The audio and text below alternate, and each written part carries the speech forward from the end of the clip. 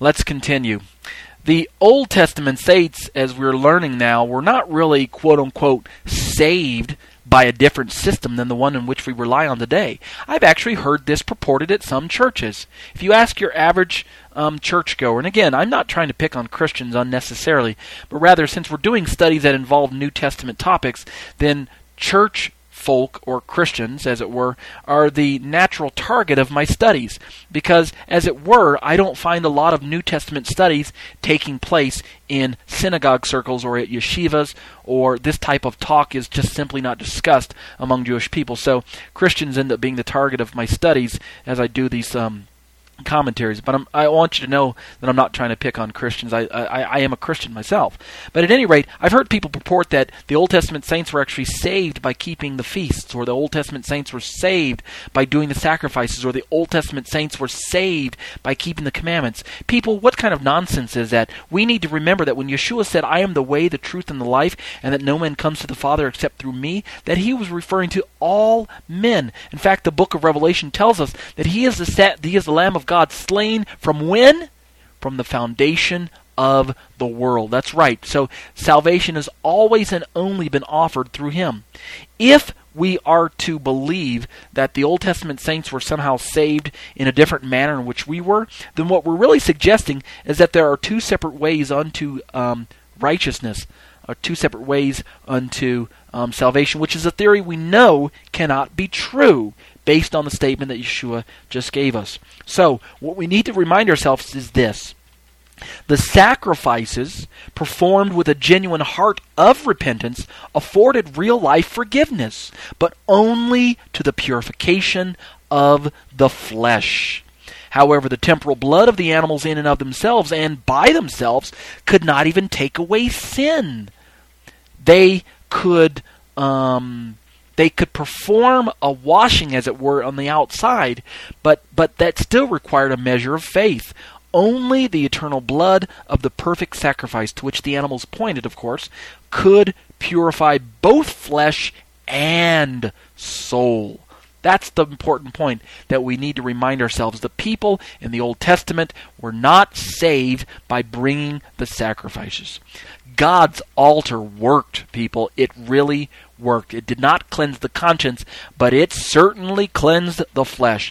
So what we're trying to make a point of in my study is that the objective faith of the individual still remained dependent upon God's promised word to come, namely Yeshua himself. Yet his obedience, the obedience of the individual, was demonstrated by adherence to explicit Torah commands where sacrifices were concerned. It's just the same as it is today.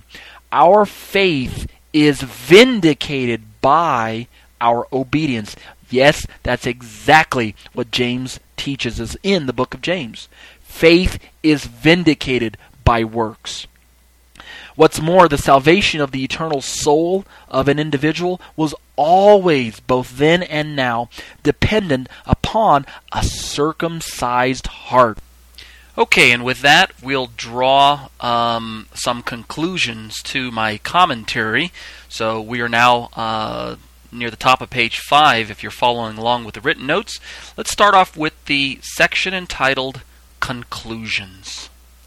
In summary, then, the sacrificial system was not designed to bring the participant to the goal, namely a purged conscience and salvation of the individual. Sacrifices were for dealing with sin in the flesh. Only genuine faith in the promised one could move God's heart to reckon to one's account, quote, righteousness, end quote, as was done for Abraham. Remember, we talked about Abraham in a previous study. God reckoned Abraham's account as righteous in Genesis chapter 15. And in that reckoning as righteousness, as it were, we're saying that Abraham was saved. He became a new creation in God. And really it's because Abraham caught a glimpse of the Messiah to come when he was looking at the stars and realizing that it was the Son of God. It was the ultimate son of his offspring that would bring about the promises that God was speaking to him. The Torah that was given to Abraham and the Torah that was mediated through Moshe, the one that we have in our Bibles today, I'm going to say something that's going to sound rather strange to those of you listening who are Messianic, those of you who are Torah, how should I say, Torah mindful or Torah respectful. This is going to sound rather strange, so let me state it, and then if I have to clarify it, I will. The Torah is weak. Yes, the Torah has a weakness. And the Torah's weakness is in that it cannot and could not, nor ever will, be able to bring to the goal of salvation the heart of an individual. That's right. The Torah cannot save a person. That's its weakness. Only the Spirit's supernatural work could and always will be able to do that very thing. Okay? So understand that as we study the Torah is a tool, a carefully crafted tool in the hands of the Spirit of God Himself, designed to bring about the awareness of sin, designed to provide forgiveness for sin, at least according to the animal sacrifice, to provide a measure of cleansing of the flesh, to point the individual towards the teacher of righteousness described in Galatians chapter 3. But the Torah itself is not the goal. The Torah is not the destination of the journey. You can think of an example of where we have passengers who board a train to go from point A to point B. The Torah is like the train, or in some ways it's like the tracks that guide the train down the tracks. It's like the tracks that guide the train down the road or down the way, as it were, towards the destination. And the destination is the Messiah. The destination is right standing with God, or righteousness in God's eyes, both forensic as well as behavioral. And so the Torah is the tool that gets us to that point. But the Torah is not the final destination. There's only one path to positional righteousness. There's only one way to attain lasting and genuine salvation. In fact, in his Jewish New Testament commentary, David H. Stern, writing of the previously mentioned mistaken notion that there exists two paths to forensic righteousness, he comments on Romans chapter 10, verses 1 through 13, and this is a passage that is often quoted, especially verses 4 through 13, by opponents of the Torah who wish to prove their mistaken premise. Let me read this quote from David Stern's commentary. Quote, "The righteousness based on the Torah says one thing," in verse 5. "But in contrast, the righteousness based on faith says something else," verses 6 through 8. Okay? That's where they launch, they who believe that there's two types of righteousness. This interpretation, like the one that makes verse 4 of chapter 10 speak of terminating the law, is anti-Semitic, even if today it's unintentionally so. David Stern goes on to say that it flows out of the Christian theology that mistakenly minimizes the importance of the Mosaic law. This in turn is the fruit of the church's effort during the 2nd through 6th centuries of the Common Era to eliminate, hide, or finesse the Jewishness of Christianity. And he makes a note that his readers should read his Messianic Jewish Manifesto, chapter 3, especially pages 52 through 55. He goes on to conclude in this quote from his commentary that it is crucial, therefore, to insist that verses 6 through 8 of chapter 10 of Romans do not present the righteousness based on faith in Messiah Yeshua as different from the righteousness based on the Torah, but as the same righteousness based on the same trust and leading to the same eternal life. End quote. And I lifted that quote from David Stern's commentary to Romans chapter 10, verses 6 through 8, Jewish New Testament Publications, pages 397 through 398. He actually goes on to explain in the same commentary, as I'm looking down here at my own notes here. Let me just read another quote from his commentary here while I've got it open. Quote, "Shaul quotes from the Torah in order to show that the righteousness grounded in trusting spoken about in verse 6 is exactly the same as, quote, the righteousness grounded in the Torah, end quote, as lifted from verse 5. He proves this by showing that the very trust implicit in the Torah quotation of verse 5, as explained in the notes from David Stern, is taught explicitly as well. The Torah itself commands the very trust Shaul is talking about. Trust in God and in His Messiah when He comes. David Stern goes on to say, quote, thus verses 6 through 8 sharpen the meaning of verse 5, which is then seen to imply that the person who practices, quote, the righteousness grounded in the Torah, end quote, of verse 5, will necessarily have the trust in Yeshua the Messiah that we proclaim, mentioned in verse 8. That is, he will see that the Torah itself guides him toward the goal of trusting in the Messiah Yeshua. A quote from verse 4. Therefore, David Stern concludes, I have rendered it, or David Stern has rendered it, quote, moreover, instead of but. He renders it moreover in the Jewish New Testament, so that verses 6 through 8 add to the point already made in verse 5 instead of contrasting with it, end quote. Again, my point is this. If you read Romans chapter 10 verses 1 through 5 in your average English Bible, it says the righteousness described in the law says this, blah, blah, blah, blah, blah. But the righteousness which is of faith, starting in verse 5, verses 1 through 4, and then starting with verse 5, it says, but the righteousness of faith says this, blah, blah, blah. And so, I say blah, blah, blah, I mean etc. I'm not trying to minimize the Word of God. In fact, let me turn there real quick. Romans chapter 10, here we are.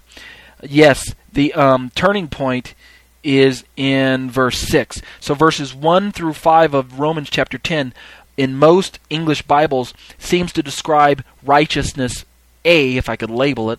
And then when we get to verse 6, most English Bibles opt for the Greek word de and render it but. And in the but, they say, but the righteousness of faith says, and then it goes on to describe faith in Jesus, giving us righteousness B.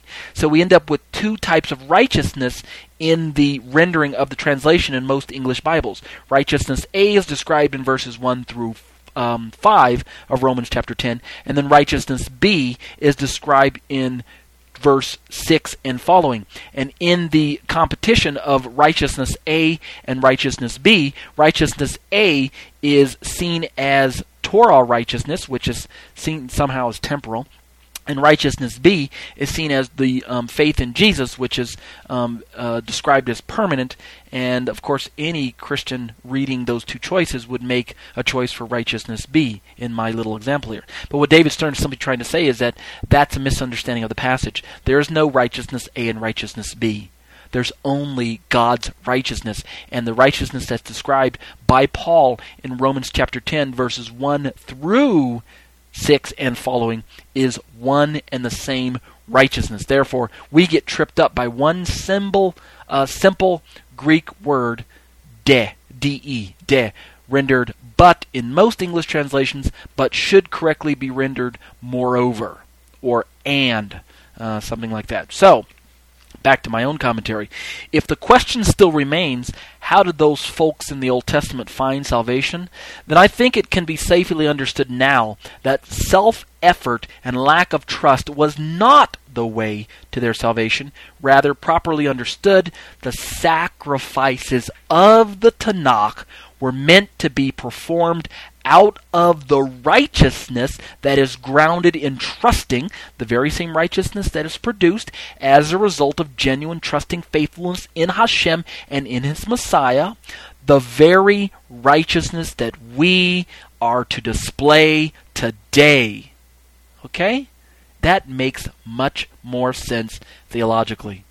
Now, we're going to be studying the Torah portions, the upcoming portions, and the sacrificial system, and we're going to elaborate on the animal sacrifices, especially in the book of Leviticus, with the above understanding that I've just given you in mind. I just wanted to give us this primer, or to give us this foundational beginning, so that as we move into the book of Leviticus, we won't have this misunderstanding. But for now, I want to close this portion with a summarizing quote from the book of Hebrews again, so that we can just bring this study to a close on that same note. All right.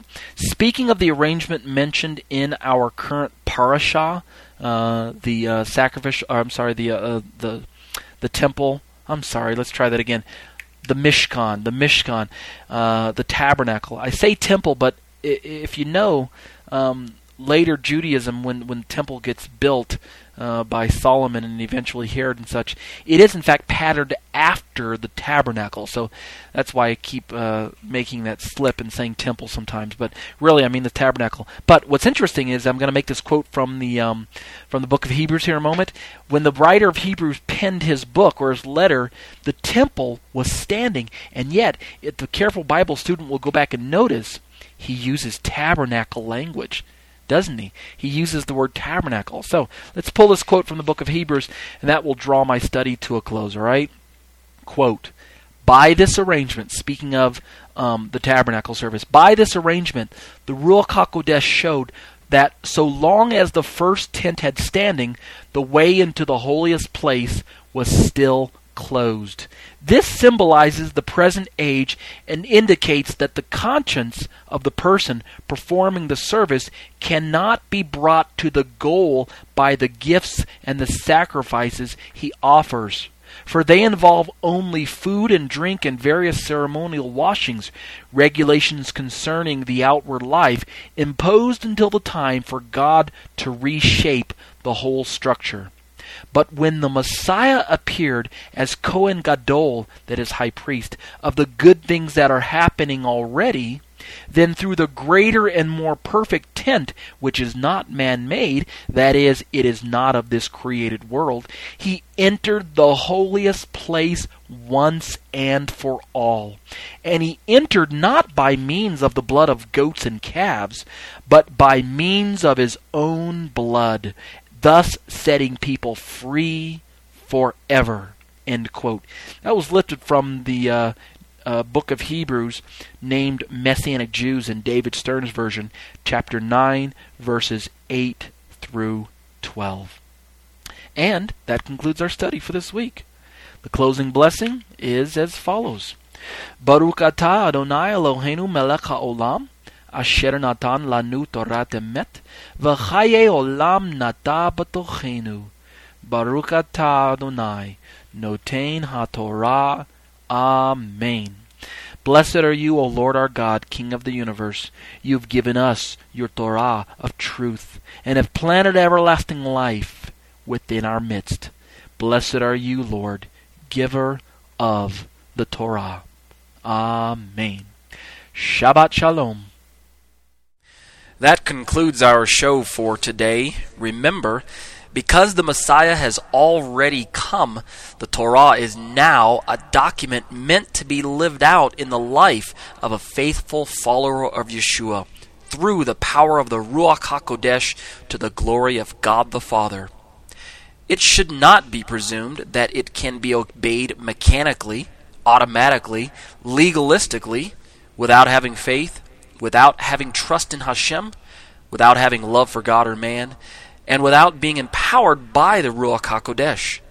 To state it succinctly, Torah observance is a matter of the heart, always has been, and always will be. My name is Torah teacher Ariel Ben Lyman Hanavi. The intro and outro song was produced and performed by Ryan Kingsley. For information on contacting Ryan, you can reach me by email at yeshua613@hotmail.com. That's YESHUA number 613@hotmail.com. Or visit our website at graftedin.com. That's graftedin.com.